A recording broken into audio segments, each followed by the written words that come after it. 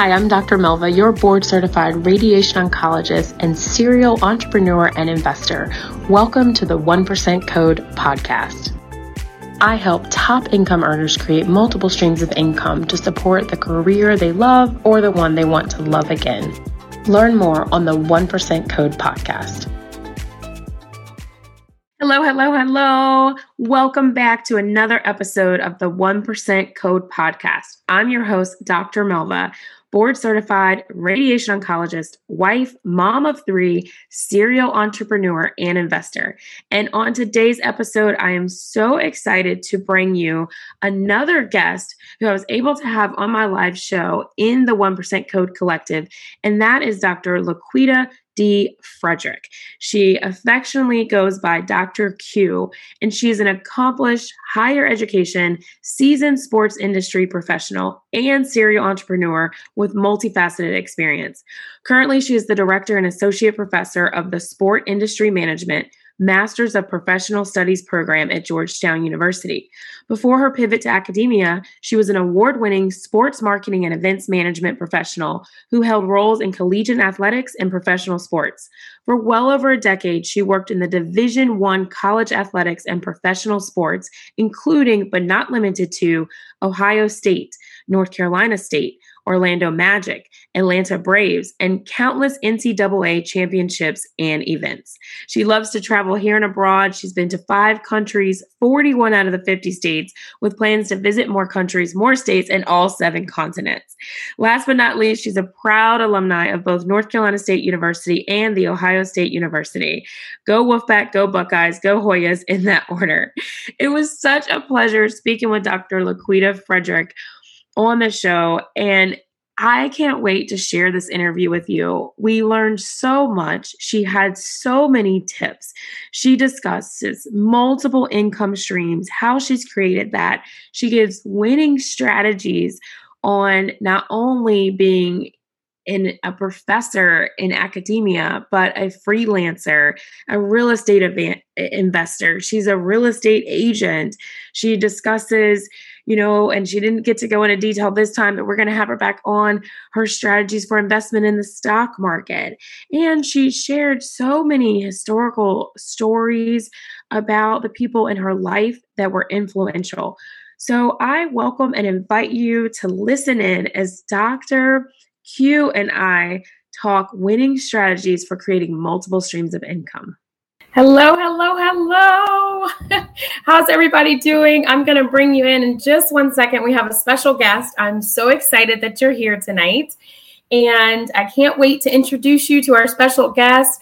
I have our information here. Going to bring you up in just a minute. Jesse, let me know that we can hear and see. For those of you just joining, welcome. This is the 1% Code live show, and I am your host, Dr. Melva Bingham. I'm a board-certified radiation oncologist, wife, mother of 3, serial entrepreneur, and investor, and I help healthcare professionals and other top income earners create multiple streams of income.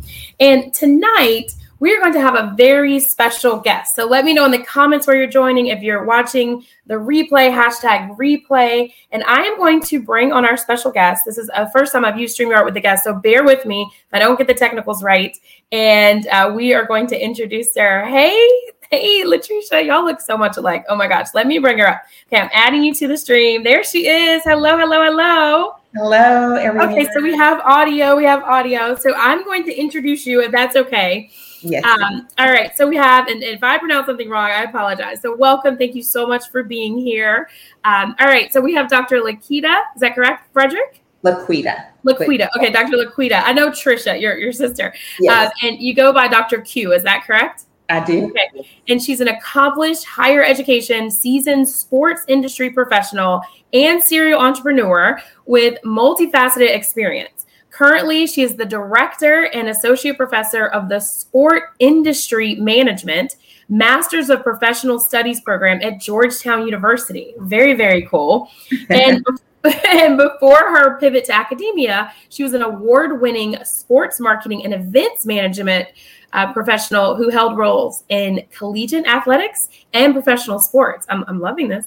For well over a decade, she worked in the Division I college athletics and professional sports, including but not limited to Ohio State. I didn't realize that. We lived in Columbus, North Carolina State, Orlando Magic, Atlanta Braves. Oh, wow. And countless NCAA championships and events. Wow.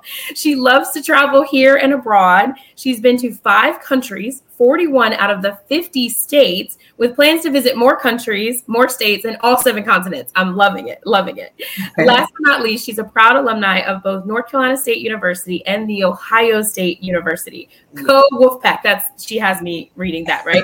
Go Buckeyes. I have to read that. And go Hoyas in that order. I love it. Yes. Well, welcome. Thank you. I'm excited and pleased to be here. A little nervous, but nervous with excitement. Yes. Well, I don't know what you're nervous about. Like everything I just read, holy crap. Like goals, right? Goals. Goodness gracious. So I kind of want to talk. I was super excited about getting to know you. So just a little background. Trish, like I just know Trish. When I was a college student, I have known her from that long. And then it's like, hey, welcome everyone. Okay. So before I connect that, so I see Carol is here. Welcome, Carol. Jesse, who else is here? Sometimes it doesn't show me the names. Jelena, Keenan Foltz, welcome. Trisha's on, welcome. Joining from Columbus, Ohio. Welcome. So excited. So I lived and joining from, you're in Alexandria, Virginia. Yes. So we know each other, I guess, through Trish. So she was our undergraduate Delta, soror, chapter, everything. Like we love Trish, right? And then you're like her twin sister, it seems. A little older, born a few years before, but sure. Oh my God. Yeah, it doesn't crack, right? Y'all look great. So what are a couple of things? So your bio just speaks for itself. So you go ahead and start. What is it that you want to share with the 1% Code Collective? So this is a group of high achieving individuals like yourself, serial entrepreneurs, investors. We have a lot of dentists in the group, healthcare professionals who have a career and they want to bring in additional streams of income. Where would you start? Tell us a little bit more about yourself if it's not there and where you'd start. And let's just talk. Is that okay if we're kind of casual? Yeah, perfectly okay. It's probably the most comfortable thing to do. Okay, yeah, let's do it. Do it. Hey there, it's Dr. Melva, and I really hope that you're enjoying the show. I just wanted to take a quick break to give you a personal invitation to the 1% Code Masterclass. It starts on August 23rd. I'm super excited to be hosting this 2-day event where we will talk everything the 1% code, and I will teach you how to take your 6-figure income and leverage that into a 7-figure net worth. We'll talk about how to manage risk, career constraints, time constraints, how to turn your job into a hobby, and so much more. I hope that you choose to join me. You can do so by going to the registration page at drmelva.com/masterclass. Again, that's drmelva.com, doctor spelled out, DOCTOR/masterclass. I hope to see you there. Okay, let's get back to this episode. Where do I start? Wow. Like everybody else, although I may not be in healthcare, I think most of us have pursued careers that we aspire to. And whether we enjoy them or not, some of us do, and some of us are looking for a transition. Right. I think just anybody who's in that type of mindset that you're aspirational and you're ambitious, no matter what you do for a living, if that's just how you are built, you want to do more. You want to accumulate wealth, not just for yourself, which obviously is nice, but you want to be able to make a bigger difference in society. Maybe you want to be able to give more philanthropically. Maybe you want to start a nonprofit. Maybe you want to become a real estate investor. So I think it's a mindset first and foremost. And my sister actually invited me to your 1% Facebook group, and because she and I have these conversations all the time amongst ourselves. And what I really loved about it is I like symbolism. My undergraduate degrees were in English and communications. So the thing about the 1% that resonated with me, aside from the fact that it was a conversation I always have offline, is I always tell people in this world that we live in, especially as minorities, that we're not a monolith, especially Blacks, we're not a monolith. And so when I think about the philosophies of some of the historical figures, I've always called myself a W.E.B. Du Bois Black person. Mm-hmm. And I say that because he definitely wanted to do it for the culture, as we say, but he also wanted to do it differently than maybe a Booker T. Washington or Marcus Garvey. He really thought it was important for us to get as much education as possible. He thought it was important for us to kind of assimilate, not assimilate as in give up our identity, but to learn and understand how the majority move and how they work, and to bring others with us as we rise. I always tell people in my sports circle, I like to lift as I climb. And so I think that resonated with me because I kind of see this in the same spirit, where we are people who are already accomplished, but we want to do more, and we want to do more so we can do better for ourselves, but we want to do more so we can help others do well too. And I think that's the spirit of wanting to be an entrepreneur. And I think that's the spirit of having multiple income streams, is to not rely on one thing, but to always be aspirational and ambitious and think outside the box about how to do better and how to live well. Right. Let me stop and get Jessie to put this in the comments, what she just said, because I think that's powerful. And I want you to expound on this a little bit if you can. Sure. I want to lift while I climb. Tell me, what's a situation when you realize that's the place you are in? Because that's a lot. That's heavy. Lifting other people while you're climbing. And I start to immediately think about myself and others in our circles, that imposter syndrome you hear a lot, whether you believe in it or not, that self-doubt, that sabotage, and the ability to see where you are and lift while you're climbing. Can you talk about that, and how has that stopped you at any point, or how are you so strong in that? I wouldn't necessarily say I'm strong in it. I think I'm practicing because I too have imposter syndrome. Even just now, when you read my bio that I had to write, which, by the way, that's the shortened version. I bet so. I'm like, who's that? Like, that chick is dope. Like, she's done some really cool stuff. Yes. But I've done so much that sometimes I forget my accomplishments, number one. Number two, I live in the present. So sometimes I'm thinking about my challenges, and like one of the challenges I have at Georgetown, it's a great place to work. It's a very prominent university, nationally, internationally.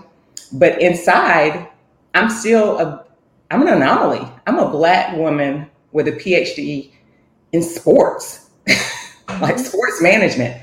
And I come from a male-dominated field where women, whether we're minorities or not, we are kind of like the bottom of the totem pole. So challenge has always been there in my career. So I think of it just that way, why I say lift as I climb, because I'm always climbing. There's always challenge, even as I go up that ladder. But I'm trying to bring people with me as I do it. And one of the ways I've done it in my current position is to hire minorities, whether they are ethnic and racial minorities or whether they are gender minorities. I've tried to be intentional about that. Qualified, of course, but that's one of the ways I try to lift as I climb, or whether it's giving advice to students or putting them in touch with someone in my network so that they can get a great job or internship.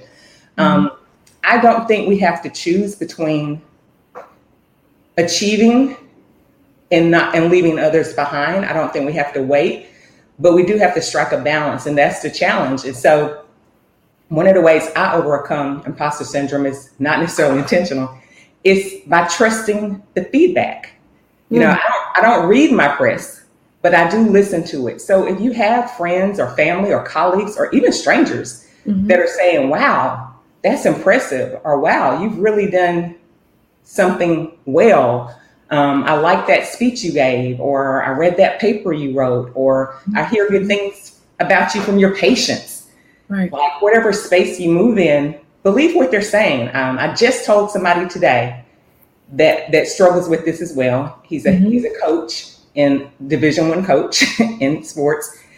And he was like, I really struggle with compliments. And I said, take the compliment. I said, say thank you.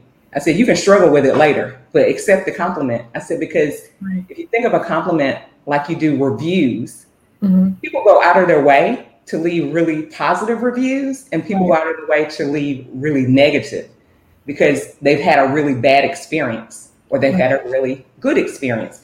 I said, so if somebody's taking time to give you a compliment, they mean it. Right. That means they had a positive experience with you. It means they saw a light in you. So I do struggle with it, but it's important to me to continue to climb, but lift others as I do it. Right. Those are great points. So I don't know much about the sports world. Like, I was the person on the team that got like the, most inspired, like hardest worker, not necessarily the results. My husband is an athlete. My kids are an athlete. My sister is actually family physician, and she did sports management. So she's been around that a lot. That sounds like a very competitive culture. Like you said, male dominated. How have you been successful in creating additional streams of income with that balance in the sports world? And tell me a little bit more about your additional streams, and are they in line with what you do in academia, or are they separate? They are. I don't even know that I would say they're in line with academia, although they are to some degree. It's more so, to your point, aligned with my body of work. So early in my career, particularly sports, it is very competitive. It is very demanding, time, energy, all of that. I always say it looks fun, and it is, but it's so much work that people don't see. Mm-hmm. When they see a when they see a 3-hour football game, that was a 9-hour day. You see a 2-hour basketball game, that was a 6-hour day. And we're still working a 9 to 5. So it's a lot that goes on behind the scenes. So initially I just worked, but then as I climbed, I realized, okay, I can't just rely on this because it is competitive. Mm-hmm. And people in our profession actually love what they do. So they very seldom leave a role unless they're going to another one. And I didn't want to be limited to the whims of the industry. So my first instinct was to do consulting work. So throughout my career, I've always made myself available to take on additional consulting projects, whether it was event management, whether it was marketing, whether it was PR strategy in any capacity. And originally it was very freestyle as things came. And I also made myself available as a volunteer so that I could grow my network. Right. So I may be working college athletics, but the NBA is in town. Do you need a runner that day? Because it allows you to meet those people and expand your network. And then you're able to take advantage of that if you do want to do consulting projects or one-offs here and there. And there is a lot of freelance work in the sports world outside of the day-to-day professions. That was my first instinct. The next one was when I bought my home. A lot of people are excited to buy their first home because it's their first home. Right. But I actually had gotten a real estate license. And contrary to popular opinion, I actually got it to buy my first home. I felt like it was a strategy to know the industry from the inside out.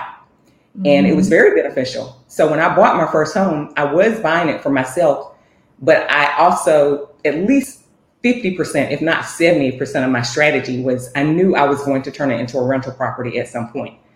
So I lived in my home for 5 years, but it's been rented for over a decade successfully and in the black. So I was very forward thinking in that purchase. I didn't look at my first home as my first and last home.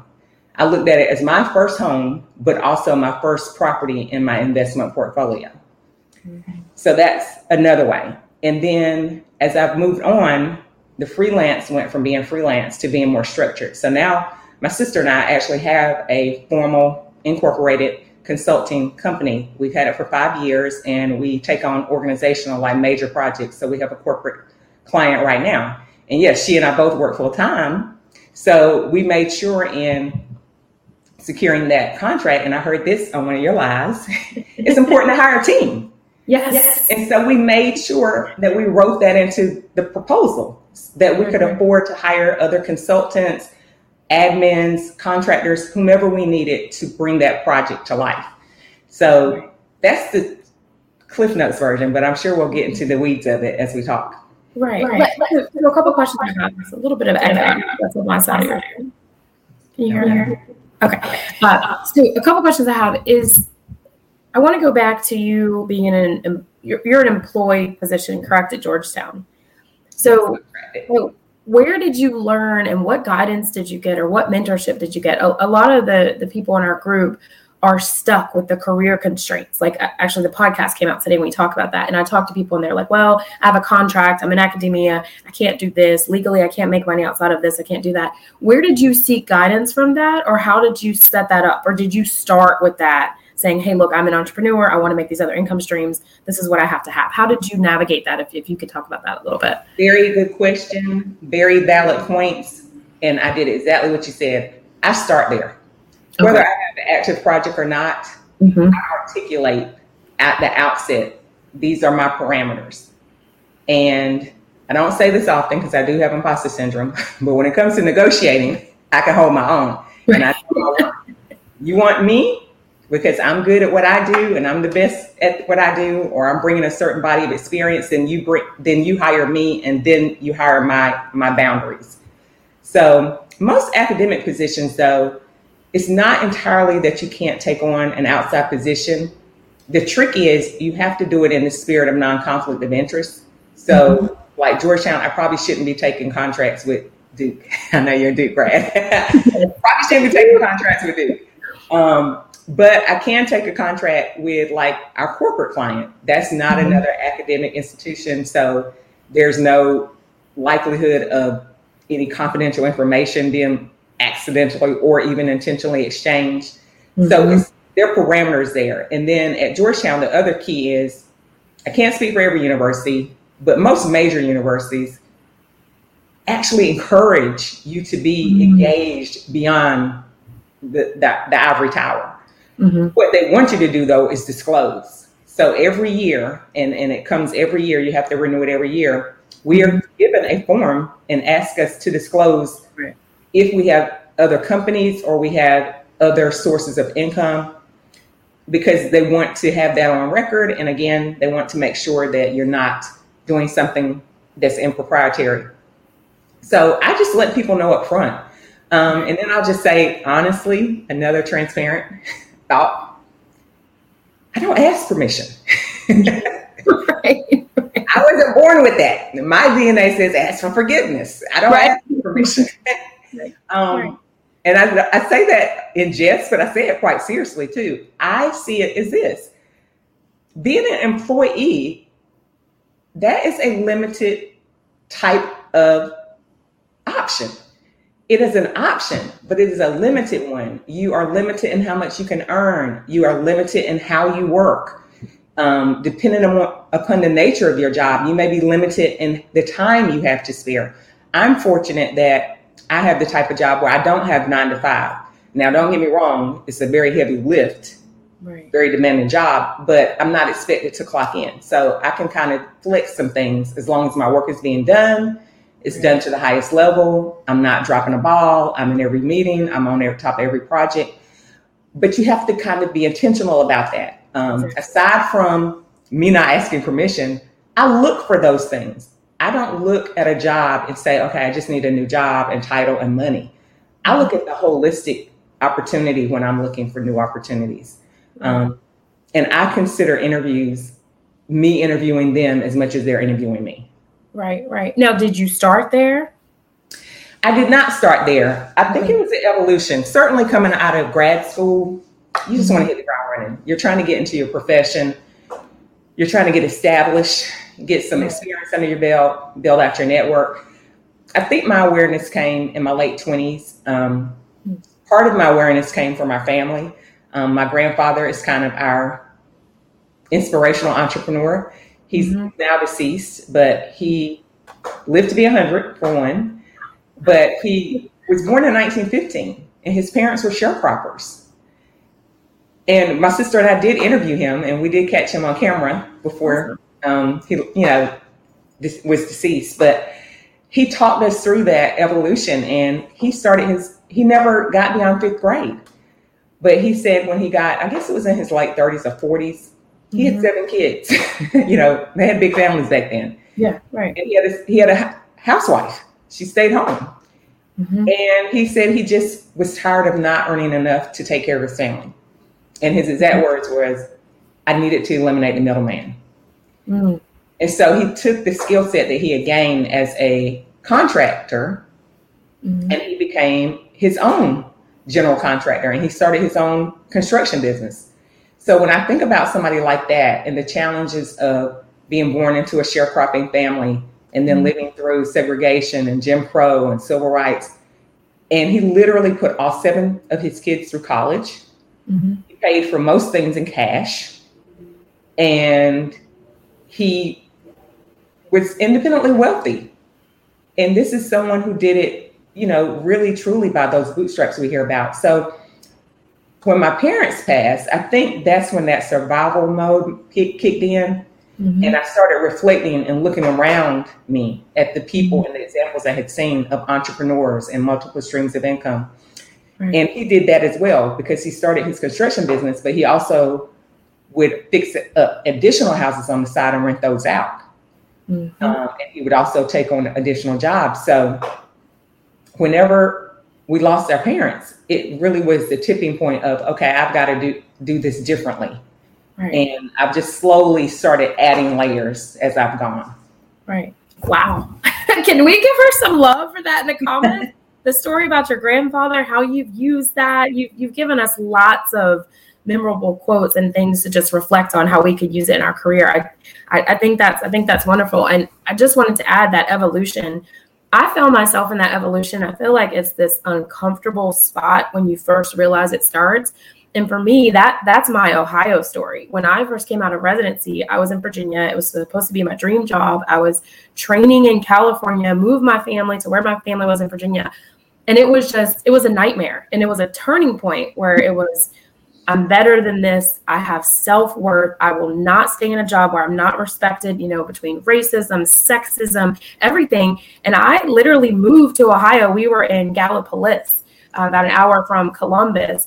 And we moved to Athens. I got a house in Gallipolis, and someone was like, "You don't want to live there." So I lost like $2,000 on a house. It was a Black surgeon. He's like, "You can't do that for your family." I took that $2,000, moved to Athens, so we were closer to Columbus. And I went out in the middle of where it was uncomfortable, but it was that evolution of, I won't be in a position that I can't make a decision that's best for me, for my family. I can't move up. I can't bring anybody else up. So instead of, and now I'm back in Virginia. So it's kind of like a full circle, but it's almost like the evolution that you say, the sacrifice and what you don't have to have. And I think I see a lot of people waiting until they have everything they need. They're comfortable. But like your grandfather's example, a sharecropper, not the money, but he built it up. I hope you join us next week in the second of this 2-part series. Thanks so much for listening. Thanks for listening. If you enjoyed this episode and you'd like to help support the 1% Code podcast, please share with others, post about it on social media, or leave a rating, and I would love your 5-star review. To catch all the latest from me, you can follow me on all social media channels at Dr. spelled out DoctorMelva at Dr. Melva. And I want to make sure that you and anyone else you know that would benefit from the 1% Code podcast is a member of my private community on Facebook, the 1% Code Collective. I would love for you to join me there. Link in the bio. Thanks again, and I'll see you next time.